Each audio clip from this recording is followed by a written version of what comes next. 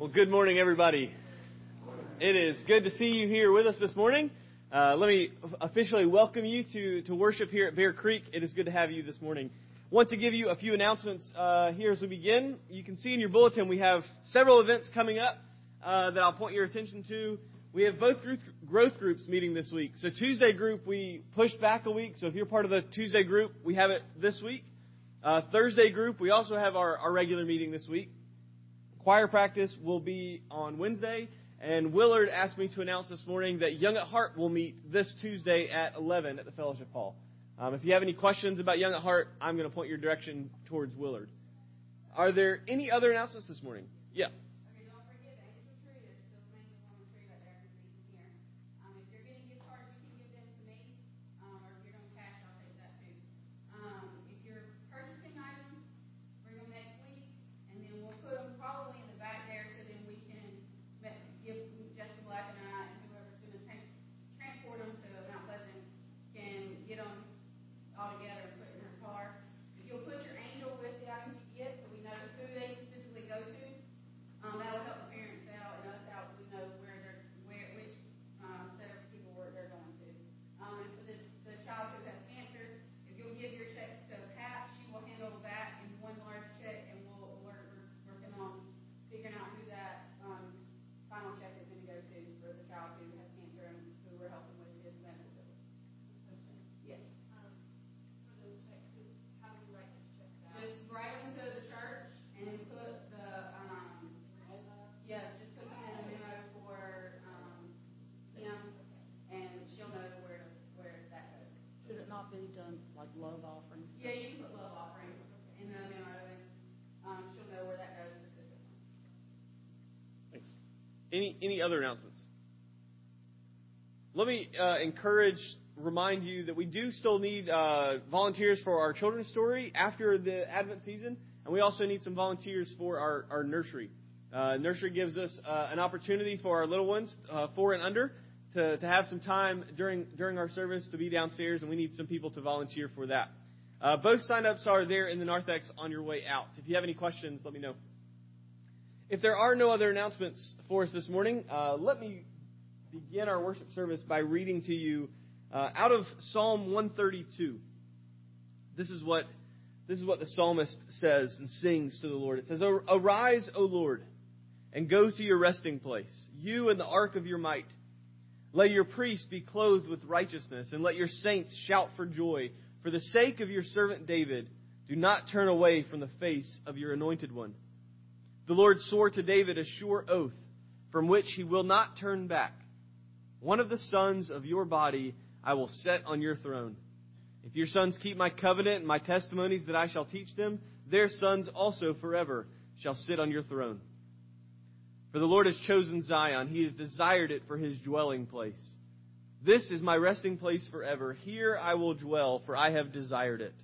I will abundantly bless her provisions. I will satisfy her poor with bread. Her priests I will clothe with salvation, and her saints will shout for joy. There I will make a horn to sprout for David. I have prepared a lamp for my anointed. His enemies I will clothe with shame, but on him his crown will shine." This psalm sings praises and prophesies of the one coming of David, the son of David, who will be seated on his throne forever. And this is who we gather in worship. This is who we gather to celebrate. This is who we wait for this Advent season. Pray with me as we begin our worship this morning. Father, we thank you for just this time that we can gather in your name, that we can gather as your people. And Father, would you send your Spirit among us as we worship you? That we would worship you in spirit and in truth, that we would sing your praises, your victories, that we would celebrate the Advent, the first Advent of our Savior and King, Jesus. God, as we celebrate this first Advent, we anxiously wait for the second. So, Father, here as we wait, we worship. Help us to do that this morning. That you would receive all the glory and all the honor and all the praise that is worthy of your name. It's in that name we pray. Amen. Well, let's sing together this morning. Our first hymn is 154, O come, Emmanuel. Please stand and sing.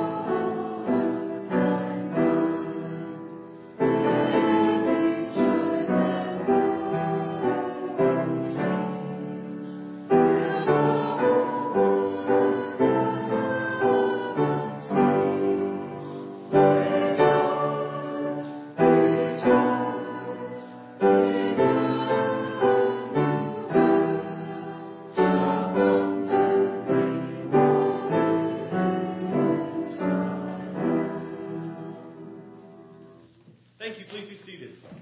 At this time, we'll ask our children to come forward. Aaron is going to lead us in our children's story and the lighting of our Advent wreath.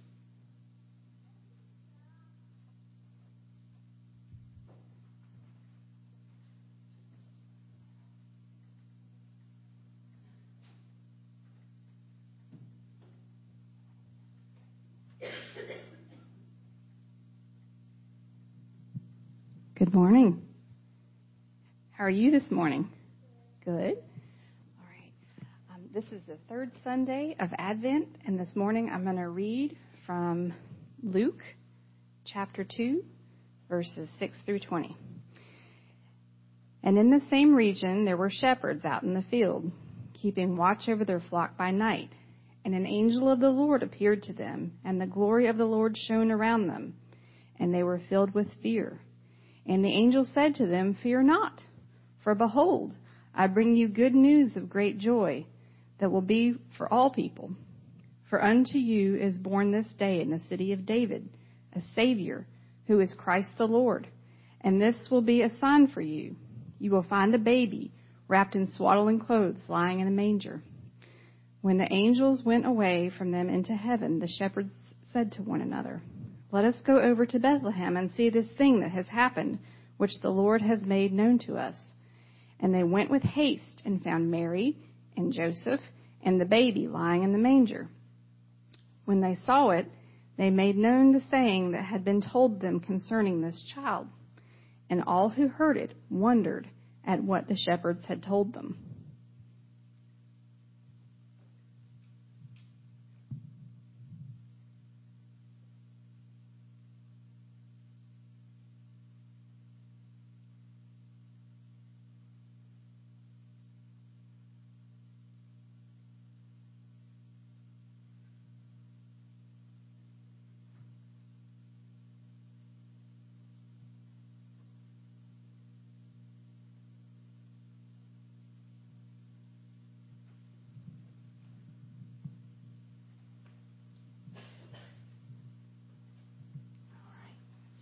With you. So, have you ever been in a really dark room and maybe you were asleep and somebody turned a bright light on? Has that ever happened? What does that feel like? What does that feel like? You like feel scared. Feel scared? Yeah, because you get waken up. That's right. What does it feel like when somebody turns on a bright light in a dark room, Eddie?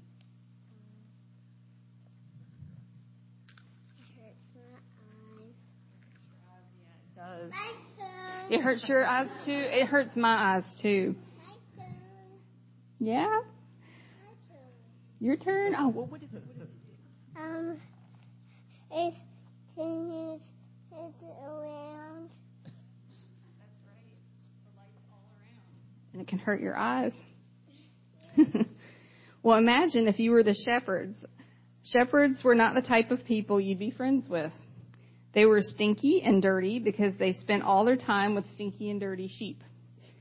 That's right. They didn't sleep in houses or in a warm, comfy bed, but had to sleep outside in the middle of the fields with the sheep.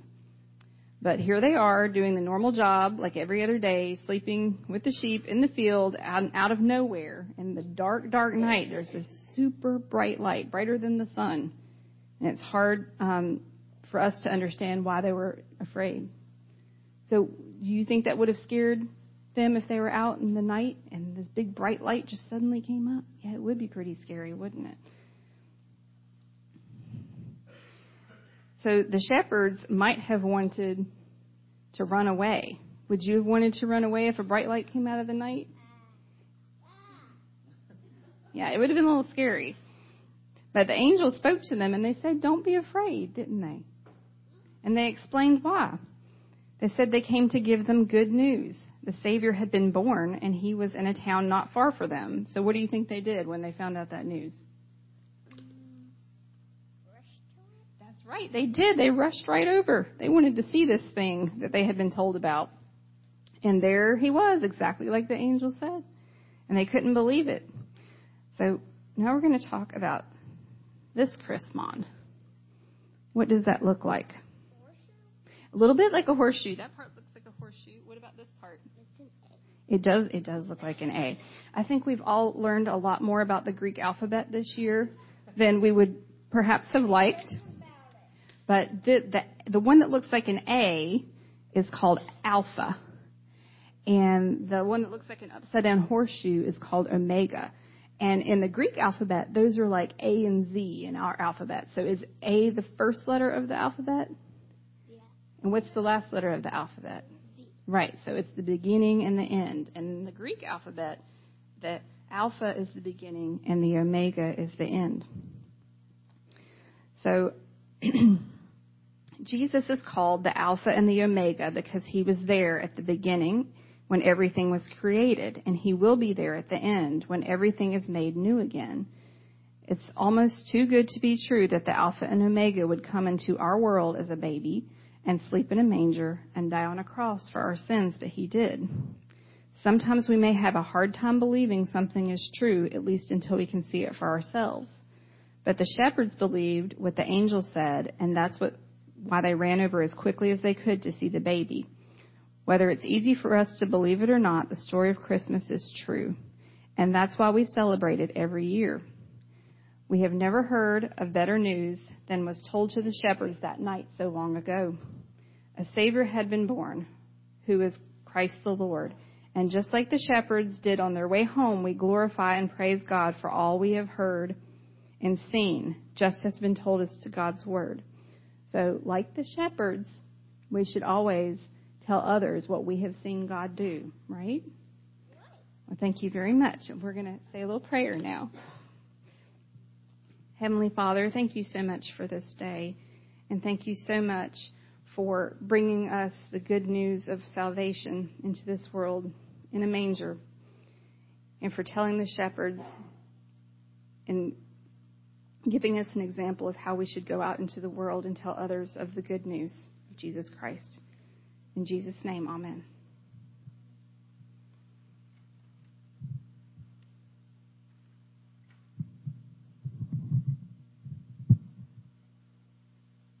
Thanks, Aaron. In the front of your hymnal, you'll find a copy of the Apostles' Creed. And every week as we gather and worship here at Bear Creek, we recite this Apostles' Creed together because it's truth. And this is what we gather around in worship. This is what unites us as the people of God. And so I invite you this morning, sitting there in your seats, to say the Apostles' Creed aloud with me. And then after the creed, we will stand and sing our doxology together. I believe in God, the Father Almighty, maker of heaven and earth, and in Jesus Christ, his only begotten Son, our Lord, who was conceived by the Holy Ghost, born of the Virgin Mary, suffered under Pontius Pilate, was crucified, dead, and buried. He descended into hell. The third day he rose again from the dead. He ascended into heaven, and sitteth on the right hand of God the Father Almighty. From thence he shall come to judge the quick and the dead. I believe in the Holy Ghost, the Holy Catholic Church, the communion of saints, the forgiveness of sins, the resurrection of the body, and the life everlasting. Amen.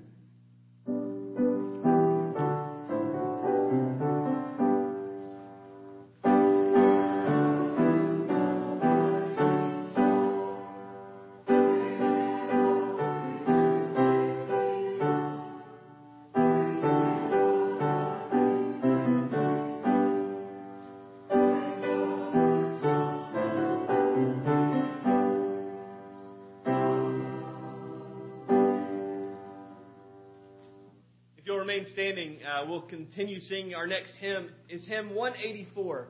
What child is this?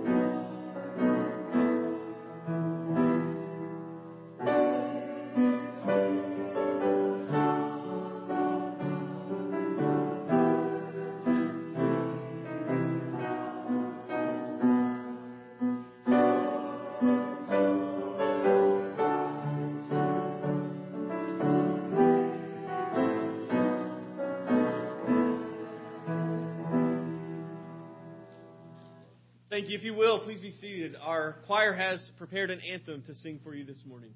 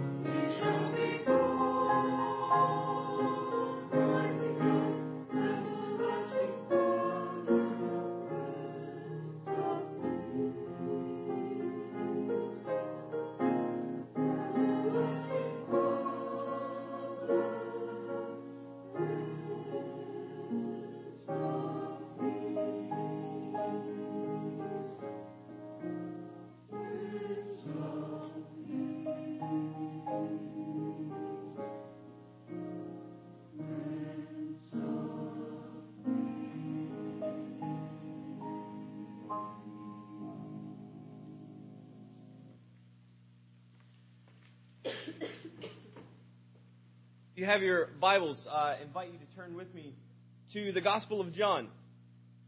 If you don't have one, I'm sure you may have one on your phone, or if not, there's should be a blue Bible on the end of your pew. Feel free to grab one of those.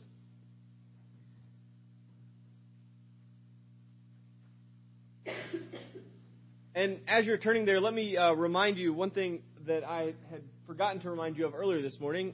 Christmas is less than 2 weeks away now. And so we do have our Christmas Eve service coming up on Christmas Eve. I hope that you'll join us for that. And so be on the lookout for an announcement on time, because I'm not sure off the top of my head. At 6 o'clock. 6 o'clock will be our Christmas Eve service. Invite somebody, bring your friends, family, whoever's around, bring them and come and join us for a worship service on Christmas Eve. This morning, our passage, as we are continuing through this prologue to John's Gospel for our Advent season, this morning we are looking specifically at verses 9 through 13, but I want to go back and begin at verse 1 and read through everything that we've seen so far up to this point.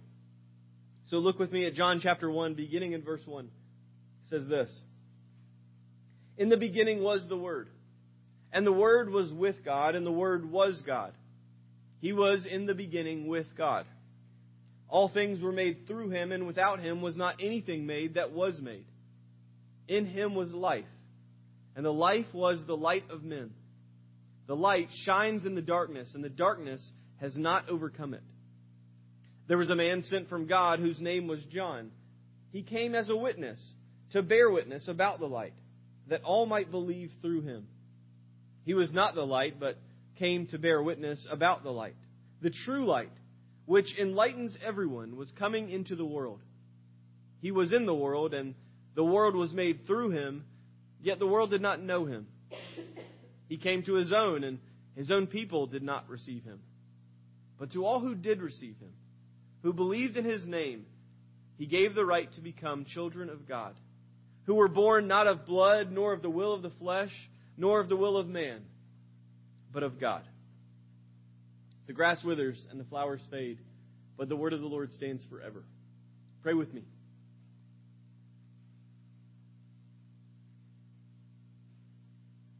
Father, your word tells us that unless the Lord builds the house, its laborer strives in vain. And unless the Lord watches over the city, the watchmen guard over the city in vain.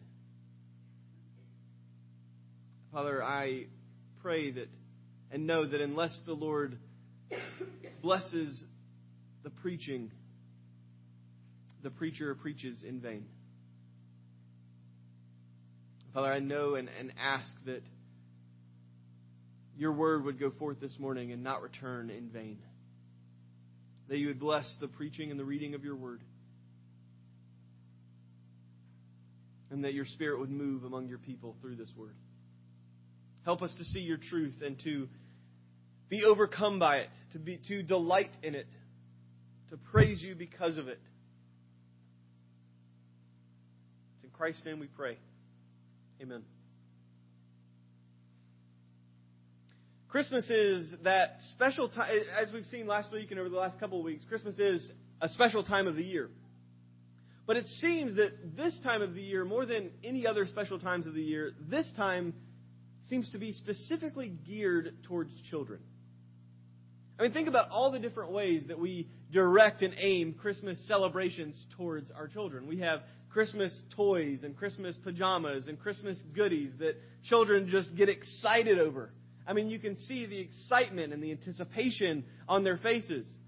Teachers, I'm sure that you are already seeing this excitement, anticipation for maybe not Christmas, but school being done for a couple of weeks. I mean, all of this joy that comes out in Christmas, it's enough to turn even the oldest adult back into a child again, isn't it? I mean, what adult hasn't felt that childlike giddiness on Christmas Eve or first thing Christmas morning? I mean, there just seems to be this spirit of childlikeness that flows through the air this time of year, and it's wonderful. And while Christmas is definitely a season for children, and even the children maybe inside each of us, this morning I want to, as we look at John's gospel here, I want to present you with, beginning with a hard truth about the children of God. But you see, with this hard truth comes an insurpassably joyous truth that brings the nations together as the children of God. And you see, because if Christmas is a season for the children, how much more is it so for the children of God? You see, Christmas is for children because Christmas is about a child.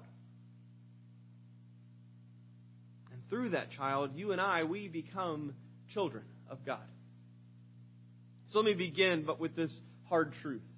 And it's rather quite simply stated, but difficult to comprehend, I believe. Because the hard truth is this: not everyone is a child of God. Not everyone is a child of God. You see, we live in a biblical, maybe even a post-biblical society. And this truth, I believe, I fear, is often missed. We believe and we argue that all have been made by God. We are His creatures. We bear His image. And so surely we must all be His children. You'll hear it in such arguments and such statements as, God made me the person that I am. I am who I am because of God's work in me. And these things are truth. But when we take this truth that we are made in God's image, that He has created us, we are taking this proper truth and we are making an improper implication of it. You see, bearing God's image means that God created us. But whether we are His children is determined not by our creation, but by our obedience. You see, children obey their father. Children submit to their father. Children acknowledge who their father is. And they live to honor their father's name, which He gives them because they are His children. You see, that's just not who we are. We are not God's children. We have sinned. We have refused to call Him Father. And we are not His children because ultimately we have rejected Him altogether. Let me show you two ways that we reject Him, why this truth stands out in the passage. The first one is in verse 10. You see, we the creatures, have rejected our Creator. Verse 10 says, He was in the world, and the world was made through Him. You see, when God made the universe, He did it in such a way that creation itself would speak loudly of its Creator. Psalm 19 says, the heavens declare the glory of God, and the sky above proclaim His handiwork. Day to day pours out speech, and night to night reveals knowledge. There is no speech, nor are there words, whose voice is not heard. Essentially, what the psalmist is praising God for is as he's looking out at His creation, he's saying that every day, day after day, night after night, creation itself is shouting its Creator's name. And he goes so far as to say that there is no speech. There's nothing in creation that is speaking of the glory of God that is not heard. And you see, to us, to those that know this truth, that we have a Creator who's created all things, this becomes as plain as day. You see it around you. Herman Bavinck, the theologian, says, God's voice is in the great waters. That voice breaks the cedars. It rumbles in the thunder, and it howls in the hurricanes. The light is His garment, the heavens His curtain, the clouds His chariot. His breath creates and renews the earth. He both reigns and causes His sun to shine upon the just and the unjust. Herbs and grasses, rain and drought, fruitful and barren years. Indeed, all things come not by chance, but by our Creator's hand. I mean, you see this in the world around you. You see His hand in His creation. The pastor Spurgeon said famously, looking out at the creation and marveling at what God has made, he says, I open my eyes as wide as I can because I think I can see God in the works of His hands. And what God has taken the trouble to make, I think I ought to take the trouble to look at. I mean, you who know God as Creator of all things, do you not also see His hand in His creation? Do you see the beauty of His face in His trees? Do you feel His gentle warmth in the sunrise? Do you see His majesty in the stars? You see it, don't you? And while it may be as plain as day for us who believe these truths, for those who deny this truth, they still see it, but it's blurry. Romans 1 teaches us that God has revealed Himself in such a way in creation that men are without excuse. Paul says that what can be known about God has been made plain to them because God has shown it to them. His invisible attributes, His eternal power, and His divine nature have been clearly perceived ever since the creation of the world in the things that have been made, so that they are without excuse. And yet in that same chapter, Paul will say that mankind, claiming to be wise, became fools and exchanged the glory of the immortal God for images resembling mortal man and birds and animals and creeping things. You see, every religious system hangs on this fact. that there exists some deity out there beyond our scope, beyond our periphery, and we must worship this being. And the reason that every religious system hangs on this fact is because every human has ever existed, bearing God's image, living in God's world, looks at the creation and says, there's something out there. There's some being that exists out there. But because the vision of God is blurry, because it is a little bit off, it's slightly twisted, it's like looking at God through a carnival mirror and saying, this is what God is like. Things just get a little bit twisted. It's just not quite what it should be. But this is certainly no excuse. In fact, John says that He was in the world and that the world was made through Him, that we can see Him in it, but the world did not know Him. You see, in every village, in every town, in every city, in every nation, from the dawn of time until right this moment, humanity has rejected its Creator. Everything we ever need to know about God is right there in His creation, proclaiming His glory, speaking His name, testifying of His goodness and the works that He's done. And John says very clearly, we did not know Him. We've turned away. We, the creature, have rejected our Creator. But we also see in verse 11 that the people, God's people, reject the promised one. Mankind refused to see the Creator through His creation, but God did not stop there. He did not leave it there. He chose to reveal Himself in a very special way to a very special group of people. His people. Abraham's people. And these were a people that had seen God do mighty things for them over generations and generations.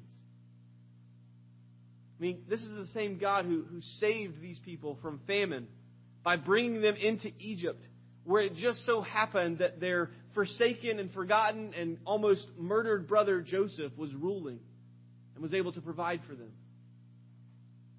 When Egypt turned against Israel and enslaved them for 4 centuries, God broke their chains in a mighty way with an outstretched arm. He led them out of that land of slavery. He gave them His law, which would safeguard them from the dangers of idolatry and keep them safe within this covenant of faithfulness that God had made with them. He led them then for 40 years through this wilderness, providing them with food and water and not even allowing the soles of their shoes to wear out after walking on them for 40 years. He conquered their enemies. He brought them to His promised land. He gave them peace. And over the years, as Israel continued to grow and they eventually would drift into and towards idolatry and sin, God would not abandon them, but He would send prophets to bring them back, to call Israel back to faithfulness. And all throughout this time, as God is continuing to reveal Himself in special ways to His special people, He is continuing to remind them of the promise that God was going to send a Redeemer. A man born of woman to crush the serpent's head.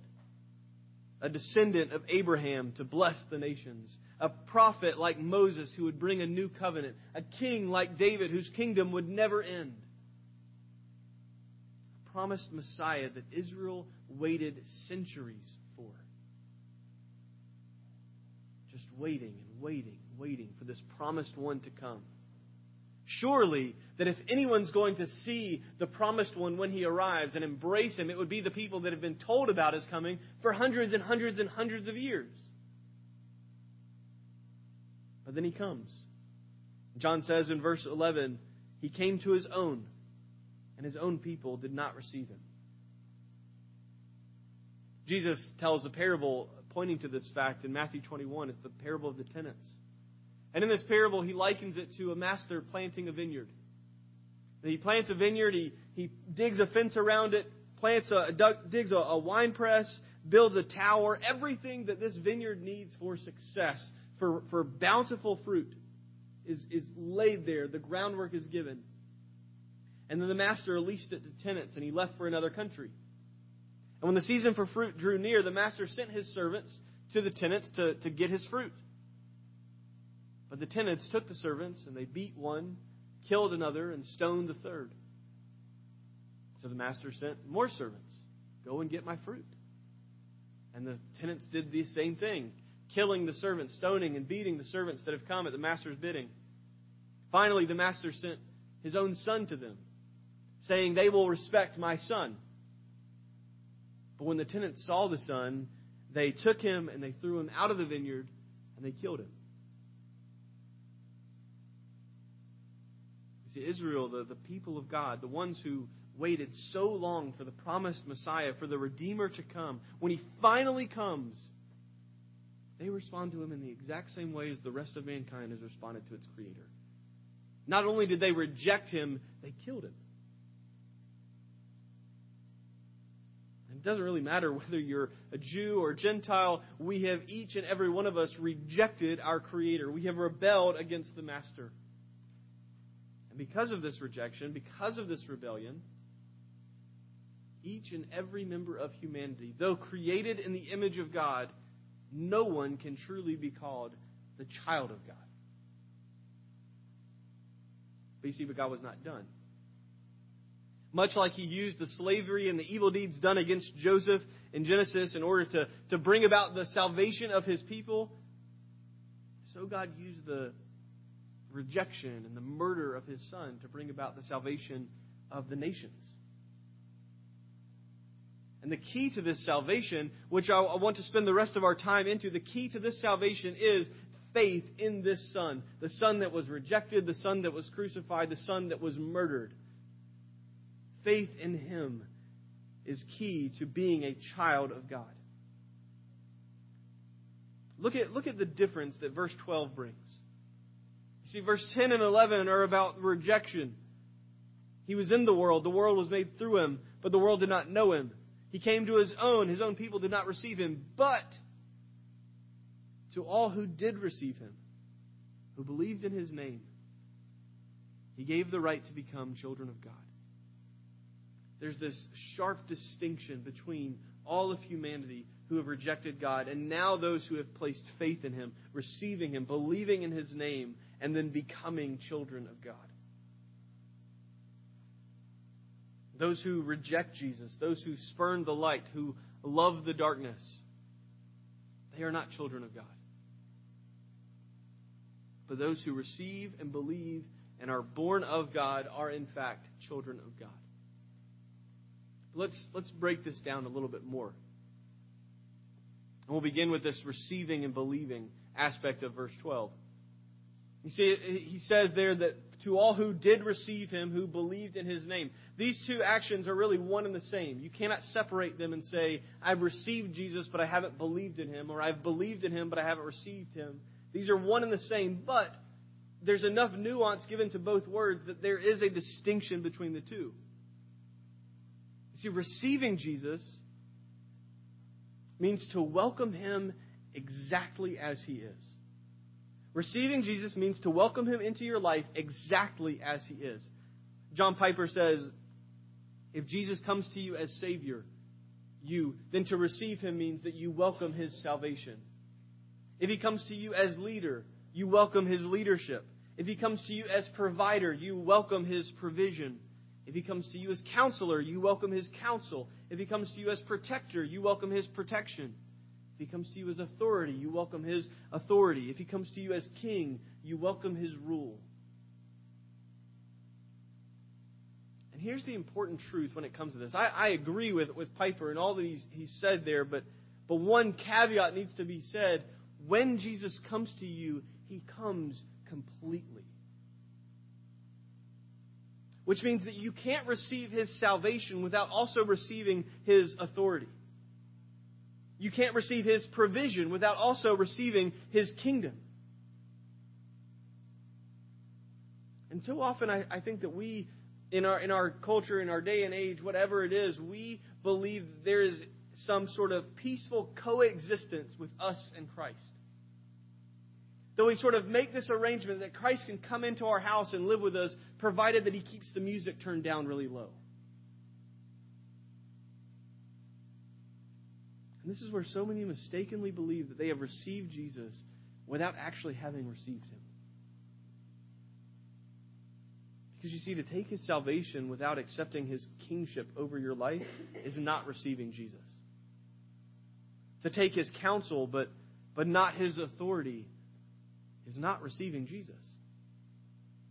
To take His teaching and His love and His grace and His mercy and to say, these things are for me, but then to spurn His commands and say, He can't tell me what to do. It's not receiving.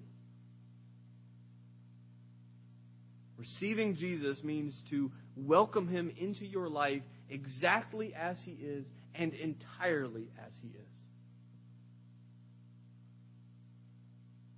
And then there's believing Jesus, or as John puts it, believing in His name. And to believe in the name of Jesus is to rejoice in who Jesus is. You see, I think that we get caught up in this idea of belief being some sort of intellectual agreement. We say yes, we say amen, yep, that's true. And we say that counts as belief. And I'm not convinced that it is. I don't think Scripture teaches that that's what belief is. Because belief is more than intellectual assent. It's not enough for anyone to simply say the right words and affirm the right doctrines. Because here's the reality. Satan and his demons affirm who Jesus is. When Jesus was here on earth and He was performing miracles and He was casting out demons, the demons possessing these men and women would come to Him and would say to Him, "We know who you are, the Holy One of God. Have you come here now to destroy us before the time?" These demons know who Jesus is, and they know what He's come to do, to destroy them. But you see, even though they know who He is and they affirm the truth about Jesus' identity, not a single demon, not a single aspect of who Satan is, nothing in them rejoices in who Jesus is. They hate Him for it. This is why we must understand that to believe in the name of Jesus is not just to say, yes, Jesus is the Son of God who loves me and died on the cross for my sins and rose again to new life. It is to rejoice over this truth. For your entire life to be upended in the most glorious way by this fact that Jesus loves you and that He died for you and that in Him you have new life. Believing Jesus is to cherish Him as a treasure above all other treasures. It is to delight in Him above all other delights. It is to marvel and worship of Him, to be satisfied in all that He is and all that He does.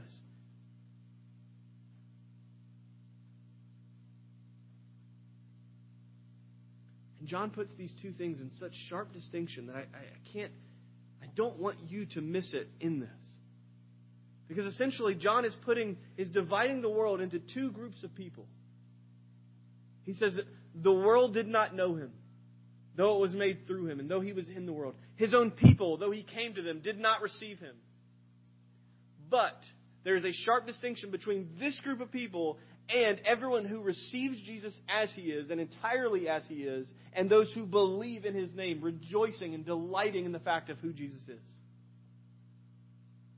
And one group of people are not children of God, but those who believe, those who receive, these He has given the right to become children of God.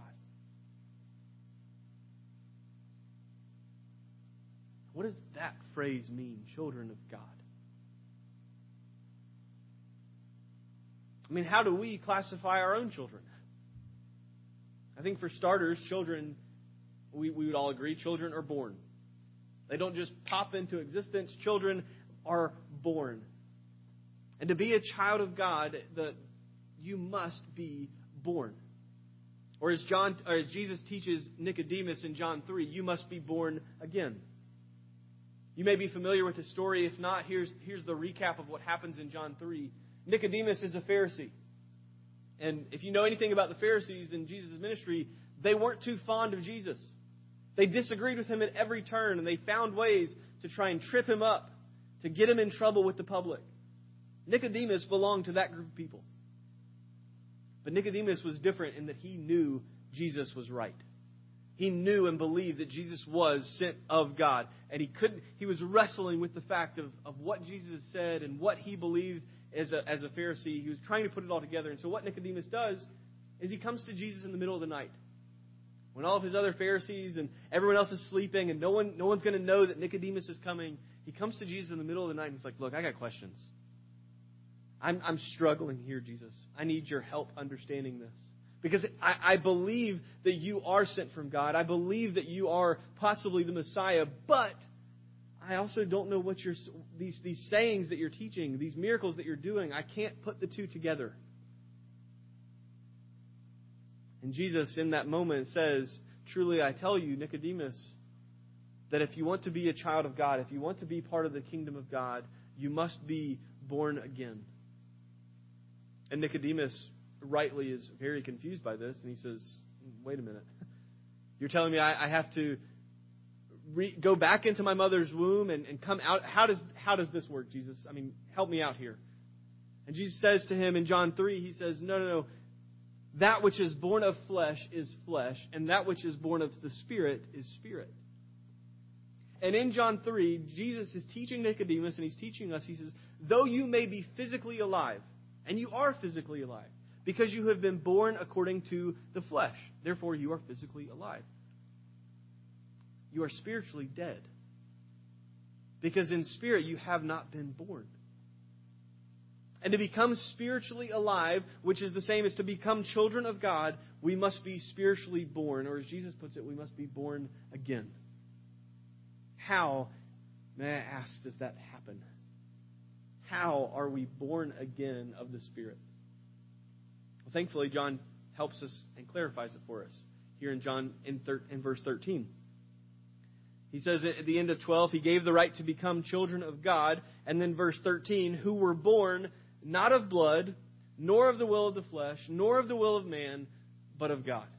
So 3 knots and then an affirmation. So how are we born of God? First, we are born not by heritage.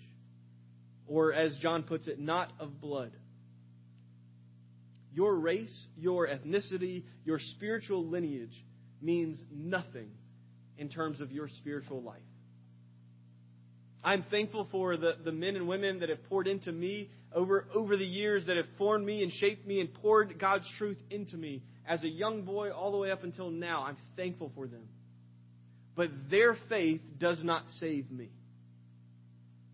They teach me, they pour into me, but it is a faith that must be mine. And so it is with you. You could have your name plastered on every one of these stained glass windows. It wouldn't matter a bit. You could have every building on our church property named after your family and have grandfathers and great-grandfathers and grandmothers and great-grandmothers who have left a lasting legacy here at this church of faithfulness.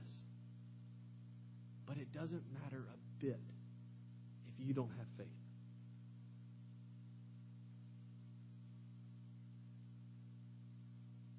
Because you see, God doesn't have grandchildren.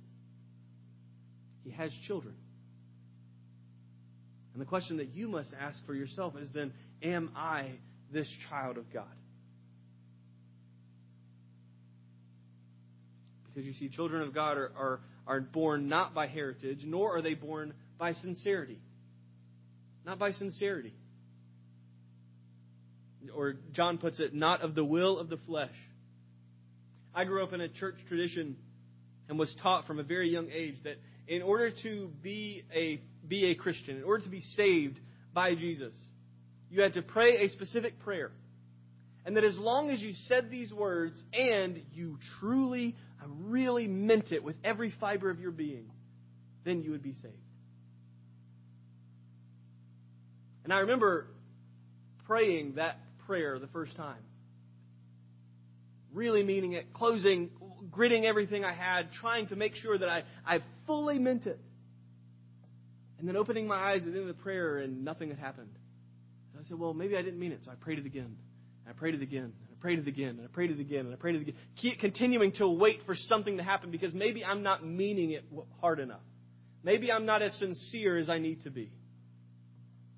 And see, the problem with this understanding of sincerity, of salvation through sincerity, is that it's based, that it puts the basis of salvation on something as flimsy as my own heart. I mean, anyone here ever done or said something that you were very sincere about, only the next day to say, well, now that I think about it, I didn't mean it that way. Or I've changed my mind on it. I mean, do we really want to believe that something as important as eternal life would be left up to the ever-changing emotions and intents of the human heart?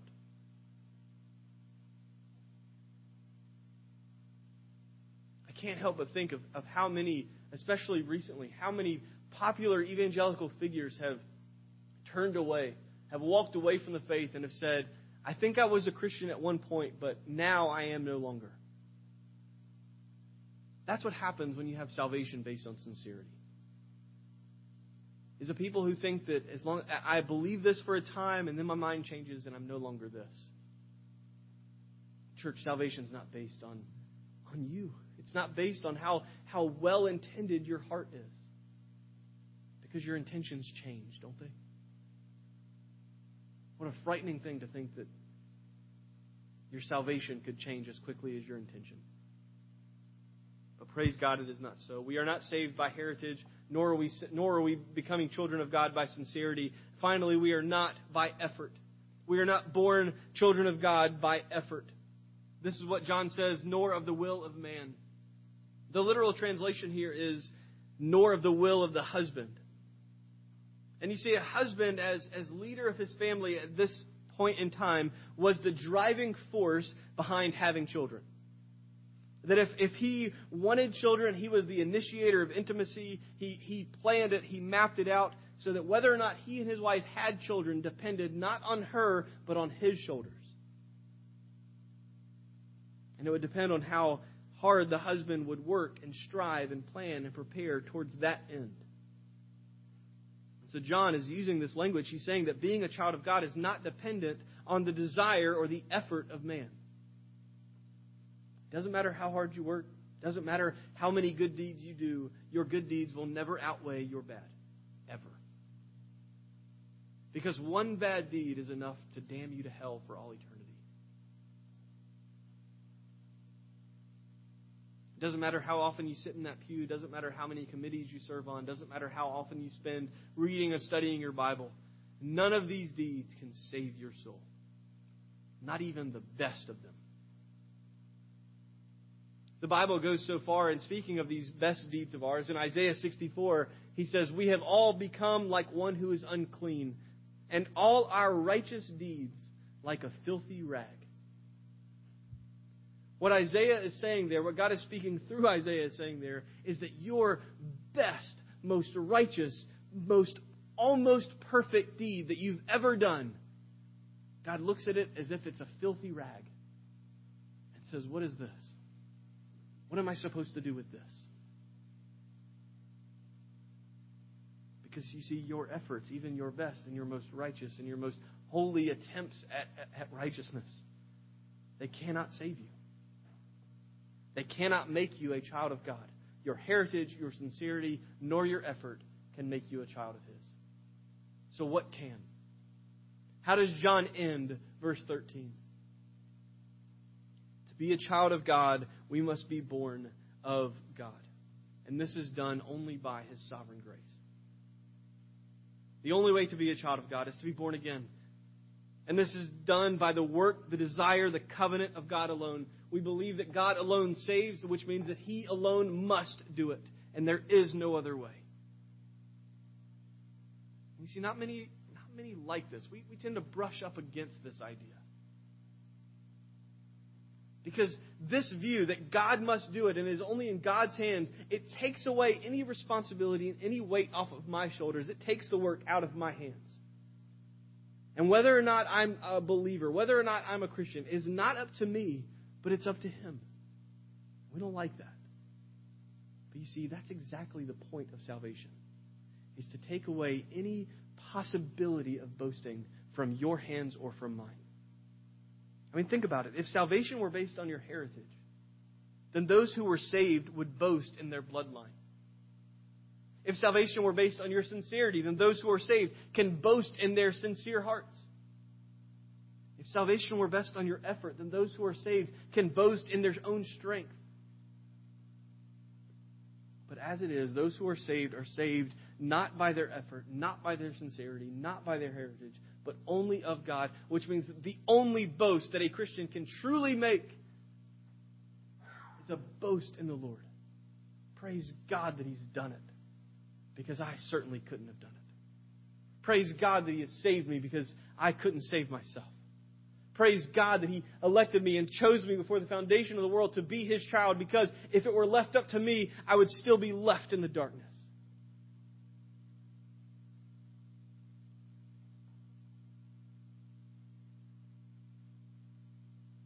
The only way to be born of God is for God to do it. The only way to be born again is for His Spirit to move among you and move inside you and to instill this faith in you. And none of this originates within you. It is all by His grace.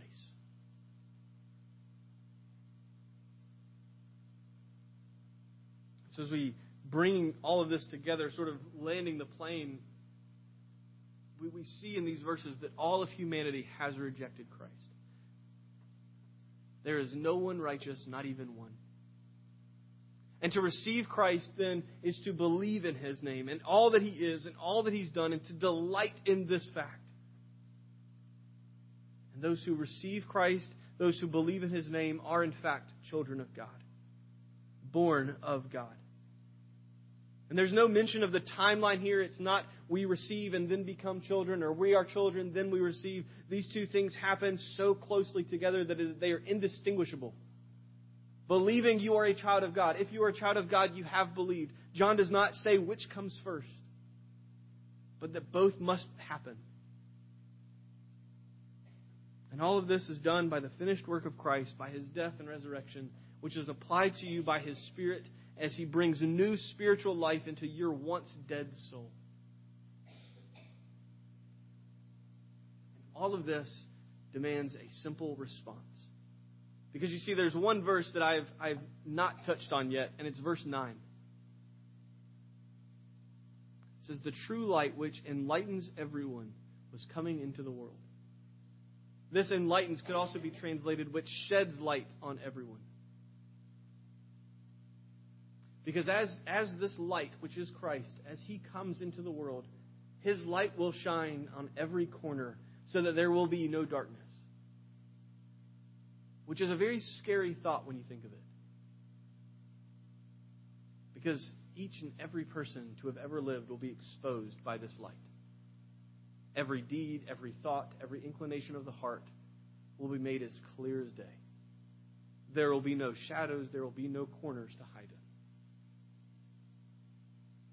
And it is under this all-revealing light that you must ask and answer, am I a child of God?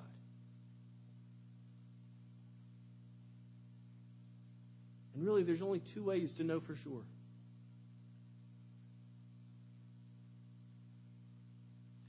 Because as this light comes, you will do one of two things. You will either flee to the darkness, or you will embrace the light. See, those who are not children of God will run. They will flee to their sins. They will cling to their darkness for as long as they can. And so if you wanted to know whether or not you're children of God, is quite simple. 1 John 1 says that if we say we have fellowship with God while we walk in darkness, we lie and we do not practice the truth. Are you walking in darkness? Are you living in sin, in hidden sin that no one else knows about, but you do? Be very careful to consider yourself a child of God if you live in the darkness.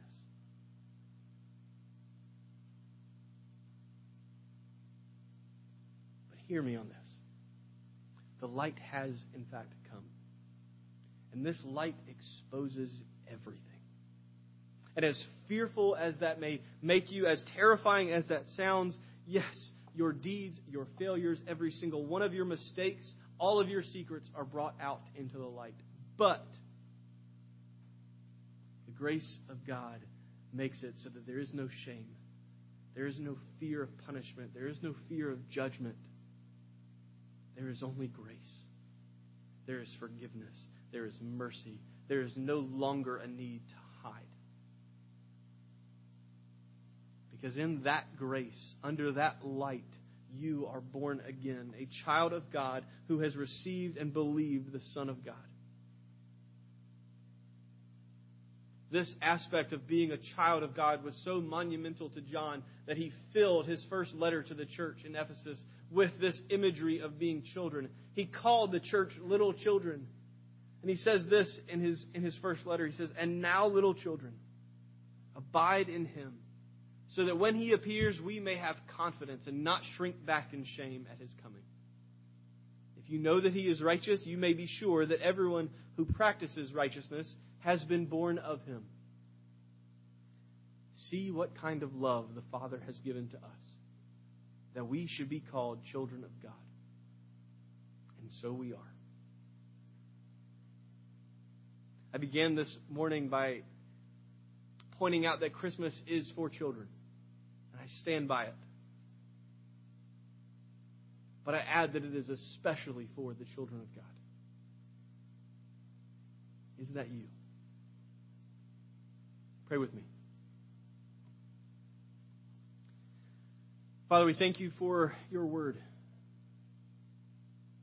that reminds us that we have sinned against You, that we have rejected our Creator, we have rejected our Savior. But in You there is grace. There is more grace in You than there is sin in us, and for that we rejoice. Father, I pray that You would open our eyes to see whether or not we are Your children. If we are, may we rejoice that it was Your hand that saved us and not our own. If we are not, may we come to You and seek Your face. We'd seek the Son to receive Him and believe in His name and become children. It's in Christ's name we pray. Amen. As we respond to the preaching of God's Word this morning, we are taking communion. If you need communion, Ron is at the back. Just raise your hand and he'll bring you one of the elements. But just a brief word of instruction as we gather. The table is for children. The table is for children of God. That may mean that you're not a member of Bear Creek. That's okay. If you're not a member of Bear Creek but are a child of God, then you are welcome at this table, because this table is for the children of God.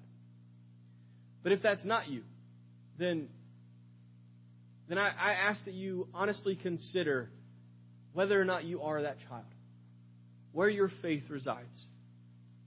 Are you living in darkness, or have you embraced light? You know, at the table we are reminded of what Christmas ultimately meant. Because yes, it is God coming to dwell among men. Yes, it is about a virgin giving birth. Yes, it is about all of these things. But ultimately, without Easter, Christmas doesn't really mean a whole lot. Because you see, the Christ was born of a virgin, born in Bethlehem, born with shepherds around Him, born with animals, born in a manger, all of these things. But He was born more than that. He was born to die. He was born to die for you and for me, for our sins. And this is what He did. On the cross, we remember and we reflect on what our sins cost Him, what our sins result in for us without Him. The body of Christ broken for you.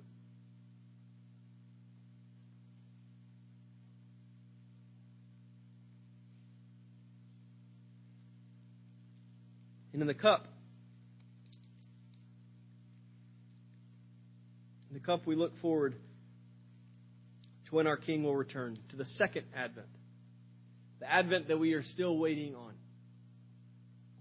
Because when He returns, all will be made new. His light will reach every corner of the universe, and nothing will be left untouched by it. Until that day comes, we pray and we wait. Come quickly, Lord Jesus. To the King.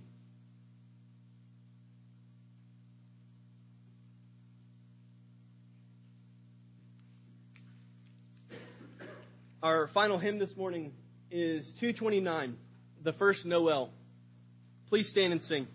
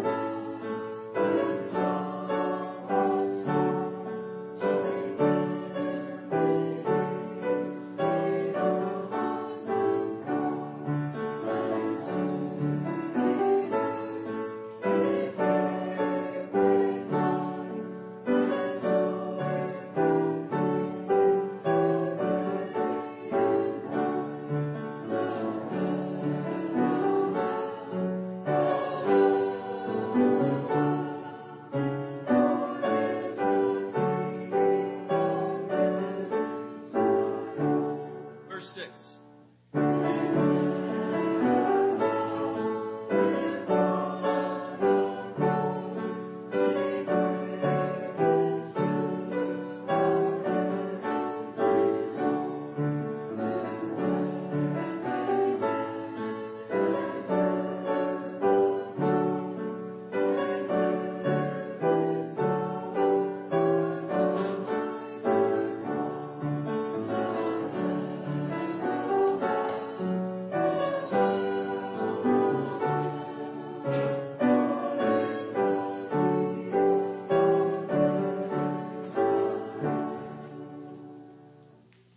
In your bulletin is a copy printed there of the Great Commission, our benediction every Sunday as we dismiss.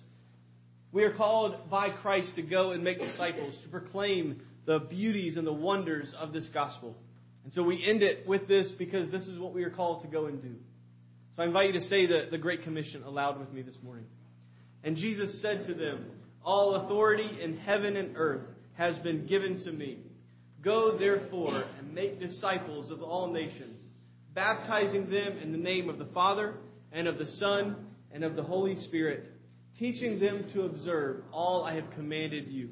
And behold, I am with you always to the end of the age." Go in grace.